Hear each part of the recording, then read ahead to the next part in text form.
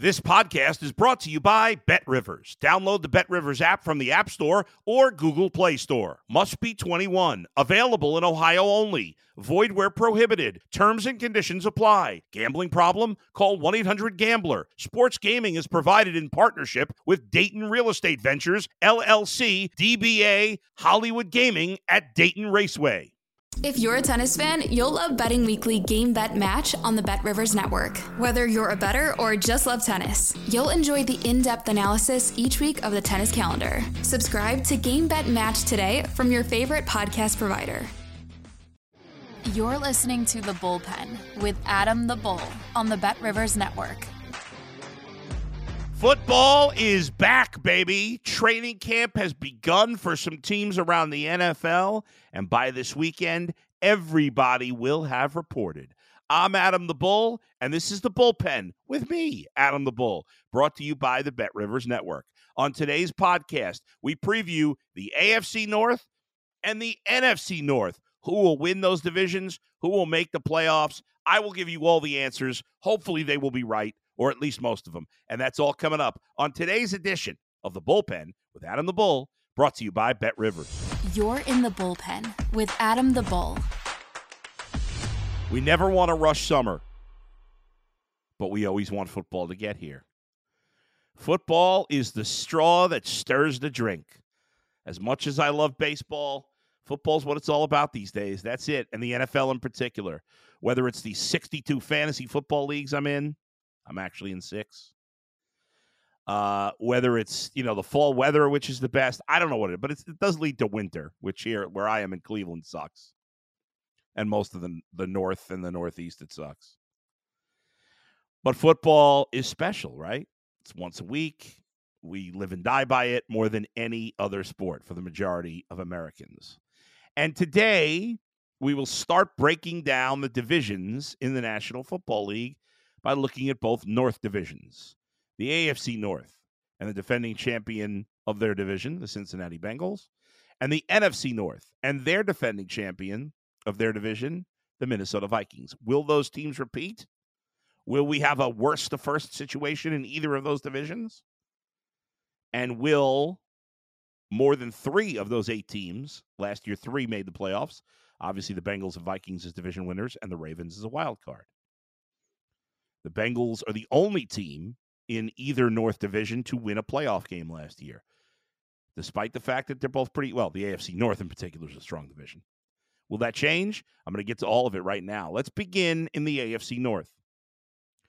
Last year's final standings were pretty close. The Bengals finished 12-4. Remember, they had the game against Buffalo because of the Damar Hamlin situation that they got stopped.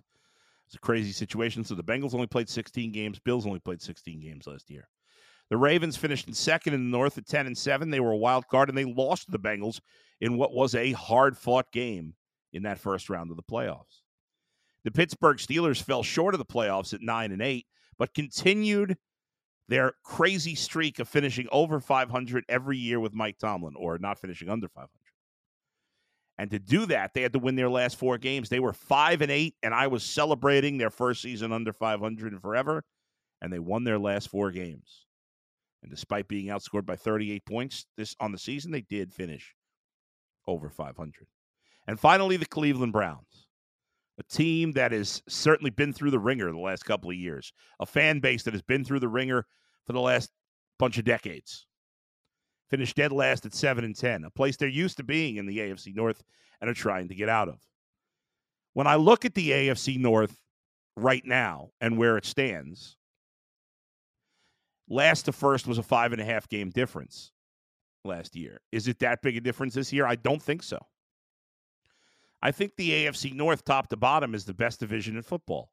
The AFC East, which we'll talk about on Friday, well, maybe on Friday. Certainly by next week, is certainly really good too, and you can make a case that that's the best division in football also. That tells you how dominant the AFC is, that the 2 best divisions in football, at least in my opinion, are both in the AFC. So, what's going to make the difference in the year, and how can the other teams in the AFC North unseat the Bengals? if you look at it on paper, the Bengals remain the best team in the North. If you look at what happened this offseason, a team that went 12-4 last year did not make a lot of big changes this offseason. The two significant things that happened when it comes to the Bengals is they lost their two starting safeties. I think that's a deal, but not a massive deal. Both good players. Jesse Bates, Von Bell, both very good players, important players. And maybe I'm underselling the losses there. The Bengals will replace those guys with guys who aren't proven or less proven.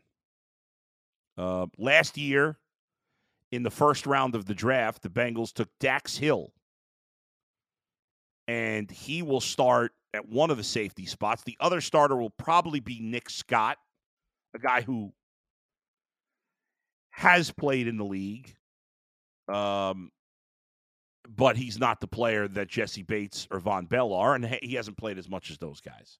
He did start last year for the first time. He's played in 65 games, but before last year, he only started one game. But anyway, he'll be the other starter. So there is some veteran presence with Nick Scott, who the Bengals picked up as a free agent from the Rams. The other significant change is on the positive side, where the Bengals have improved their offensive line. Again, this is all on paper, but Orlando Brown Jr., not an elite left tackle, but a very good left tackle. And the Bengals went from having a bad left tackle to a very good left tackle. That's a huge upgrade. Now, Jonah Williams, who was their bad left tackle, is now moved to right tackle, where they hope he'll be better. Can he be adequate? If he can't, they still have Lyle Collins, who was their starting right tackle last year, who did not play particularly well, was hurt. I don't know if he's going to be ready for the start of the season. Jackson Carman, a second-round pick in 2021, who's mostly been disappointing but played okay in the playoffs last year, is a possibility at right tackle as well. The only other real change is Hayden Hurst out at tight end. The Bengals have had these tight ends, have big years, signed for big money elsewhere, and then bring in a new guy.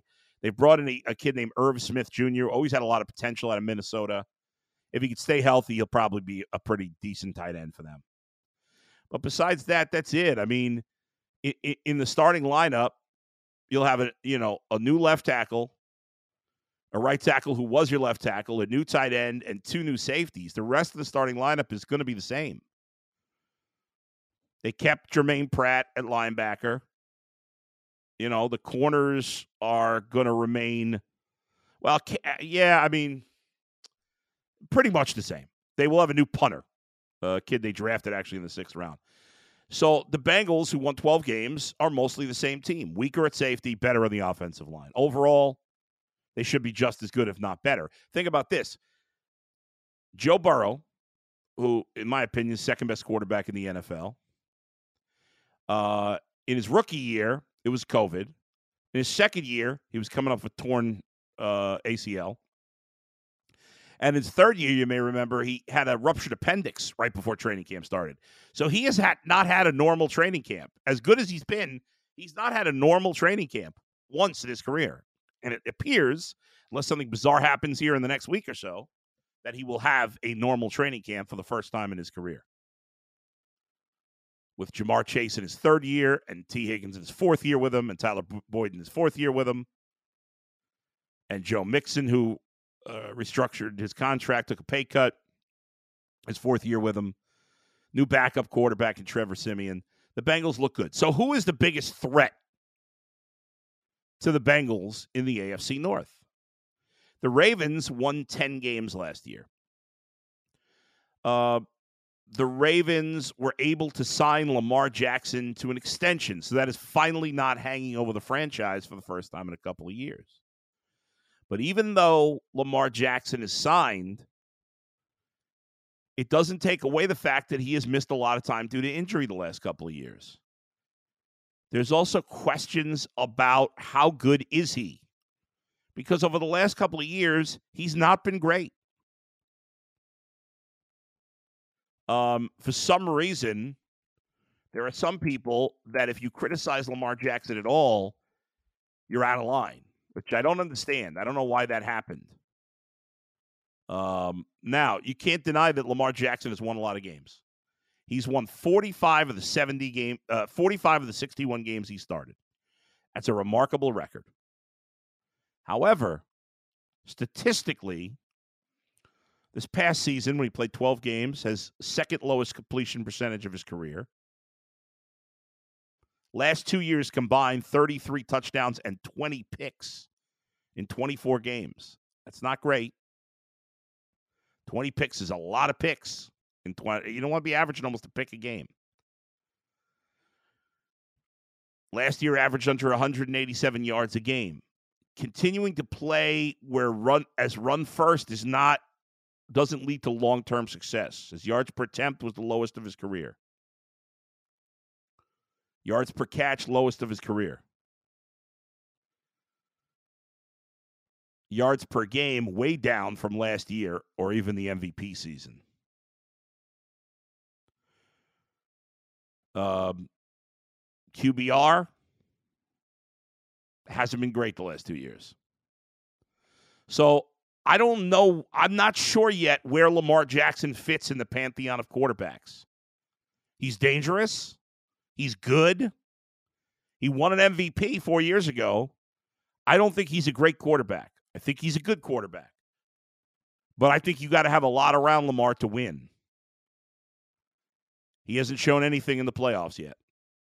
That's a fair criticism. As for the team around him, it's been fair to criticize that. Have the Ravens gotten better in terms of the talent around him? I think so. I'm not a believer in Odell Beckham Jr. anymore. There are a lot of people. He got paid like he's still a star. I don't understand that. I don't get. Listen, I wanted Odell Beckham in Cleveland as much as anybody. But the obsession with him at this point, I just don't get. He's going to turn 31 during the season. He's played one full season since 2016. He hasn't had more than 1,052 yards in a season since 2016. He hasn't had more than 6 touchdowns in a season since 2016. I mean, I could go on and on. His catch rate last few years, not good.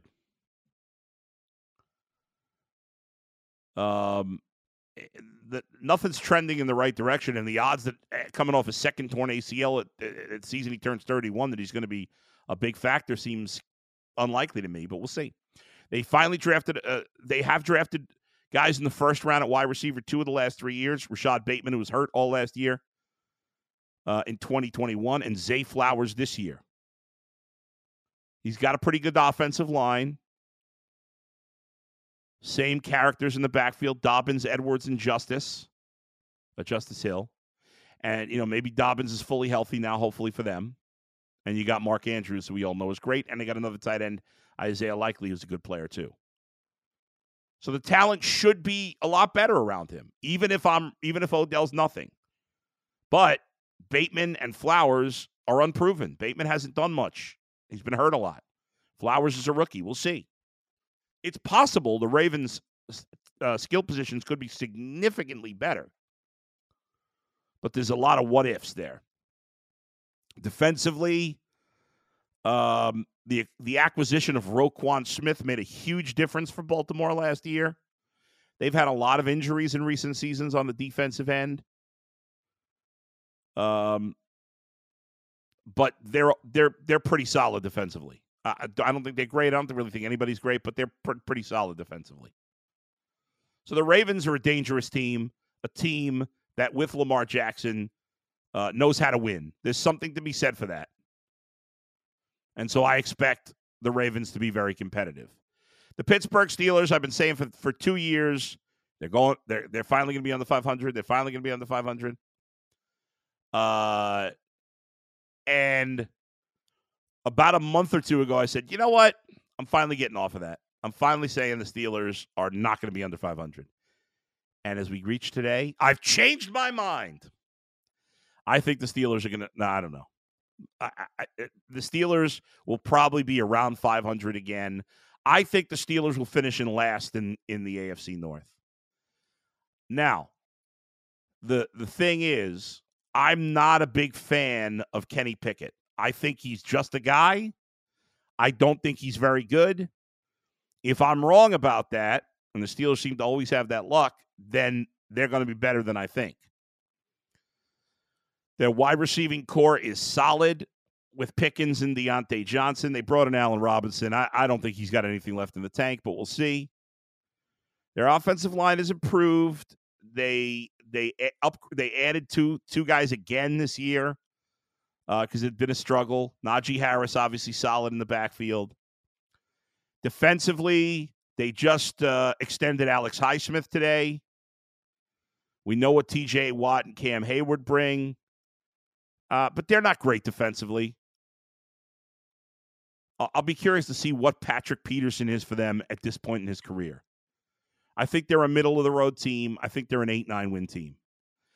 A lot of that comes down to Kenny Pickett, though. If Kenny Pickett is better than I think, if he's a good quarterback this year, then all four of the teams in this division could win 10 games. Potentially. Probably won't happen, but are capable of it. But I don't think Kenny Pickett's that good. As for the Cleveland Browns, who finished last place, I actually think they have the biggest boom or bust potential in this division. I think I said before, I think the Bengals are likely to remain division champs. And I think if you played this season 100 times, that the majority of those times the Bengals would win the North. However, the team that would I think would win the North the second most amount of times is the Browns. But they have the biggest question mark of them all, and that's Deshaun Watson. And the answer to that question mark could be a huge, could be great anywhere to I don't know. Last year was terrible. Now, my thought is that it's very likely Deshaun Watson gets back to being a great player this year. Deshaun Watson in Houston was phenomenal. His first few years there, he played at a I would say a Hall of Fame level. His first 3 years that he started in Houston. You know, he played, well, the first year he started 6 games. You know, he was okay. He was pretty good. It was pretty good. But then the next 3 years, outstanding.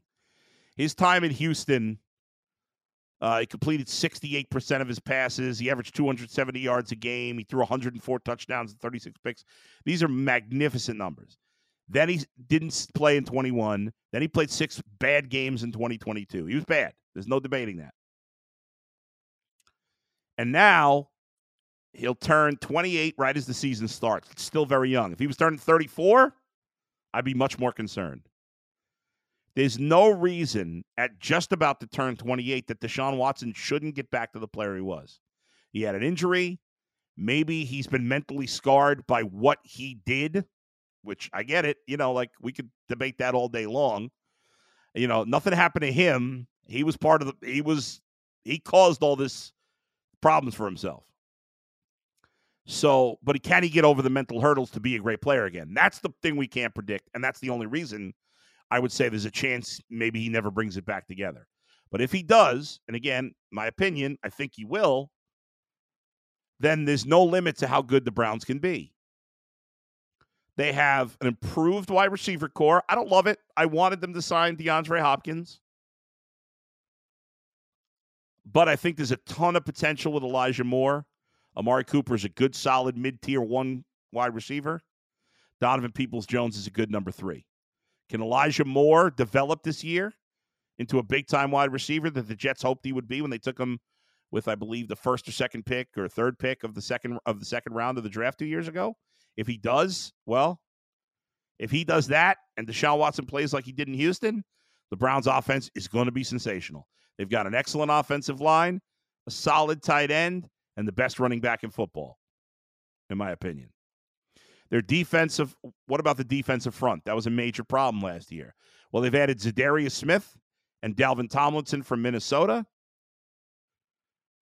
They added Agbo Okonkwo from Houston, an up-and-comer. Maurice Hurst, another veteran who's missed time the last couple of years from San Francisco. So they've made some serious additions to the defensive line. I still don't love the linebackers. They go from John Johnson to Juan Thornhill at safety, which is an upgrade. They got a really good kicker, too. He didn't have a great year last year as a rookie. I think he's going to be really good as a second-year player. Very strong secondary, excellent depth at corner. If Deshaun Watson has a Houston season and Elijah Moore breaks out, the Browns can be a Super Bowl team. I talked about this last week. I believe it. But in the end, my predictions as of today in the AFC North is that the Bengals will finish first, the Browns will finish second, the Ravens will finish third, and the Steelers will finish fourth. I was planning on doing the AFC North and the NFC North today, but I think I'm going to have to do the NFC North another day. I spent so much time in the AFC North. I don't want to have to rush the NFC North. I really want to break down all these divisions thoroughly. And so I'm going to save the NFC North for another day. I don't know if I was rambling too much on the AFC North, but we'll do the NFC North probably on Friday now or sometime next week. Just wanted to hit on a couple other things here. Yesterday in Major League Baseball, there was a modern-day record set for the most teams scoring double digits. And I'm calling it a record because the last time, it's the second most, and the most was in 1894. Who the hell, 1894, I don't give a rat's ass what happened in baseball before the 40s. There was the color barrier wasn't broken. Who knows what was happening in the 1800s? These guys, we don't know what was happening. We don't know how accurate the stats are. It's all nonsense. So I don't care about records from the 1800s. Last night in modern baseball, by far, the most teams scoring double digits. 12 teams scored double digits. There were some crazy games last night. Led by my Cubs, who suck, but they didn't suck yesterday. They beat the Nationals 17-3. Guardians, another team, bad offense. They scored 10 against the Pirates. Dodgers beat the Orioles 10-3. But then there were 4 games. The Twins also beat the Mariners 10-3. But there were 4 games where both teams scored double digits.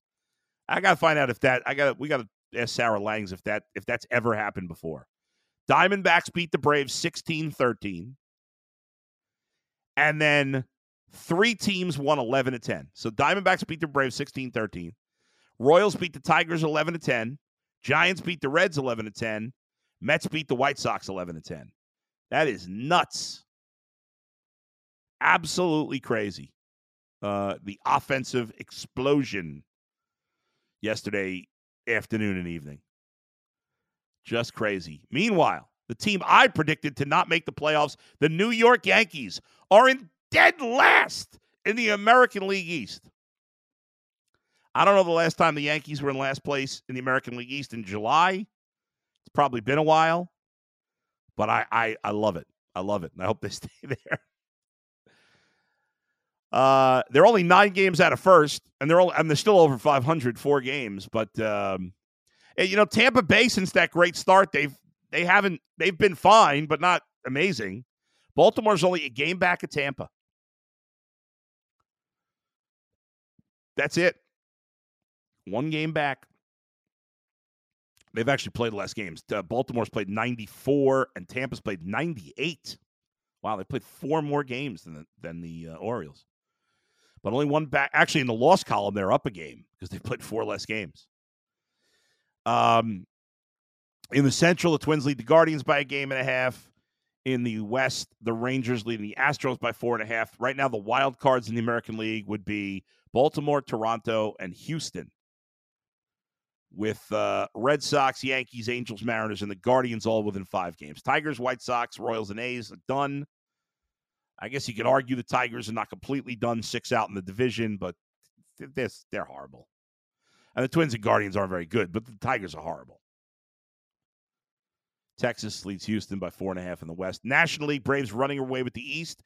Even though they've lost 3 in a row and the Phillies have won 4 in a row, they still have a 9.5 game lead. Marlins 10 out. If I would have told you that the Mets would be 17.5 games out of first in the middle of July, nobody would have believed that. Nobody. 17.5 games. That's amazing. And that's with winning their last 2.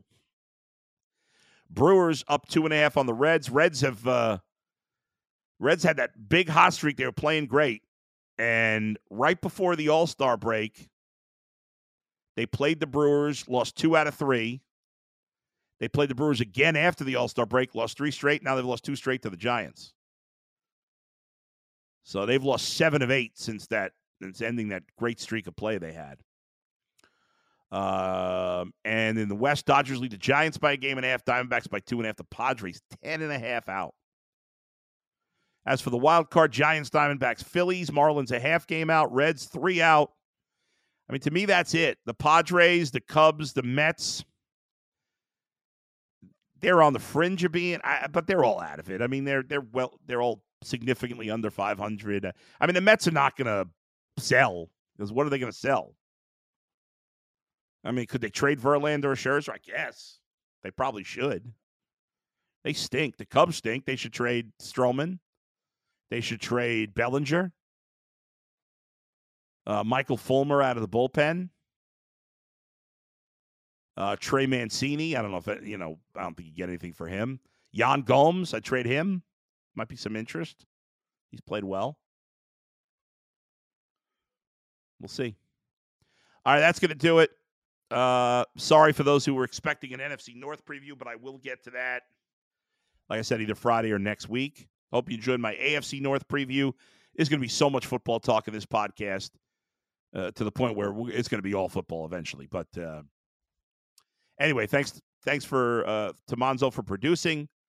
I'll talk to you again later in the week. If you for my podcast on Monday next week, I'll be taking fan questions, a Q&A with you, the fans. So send me an email with your questions or send me a tweet with your questions. It could be about sports or anything else, whatever you want to get into. I'll answer them all on Monday. Until then, I'll talk to you next time. Where else but right here in the bullpen with Adam the Bull, brought to you by Bet Rivers. See ya. Thanks for listening to The Bullpen with Adam the Bull on the Bet Rivers Network.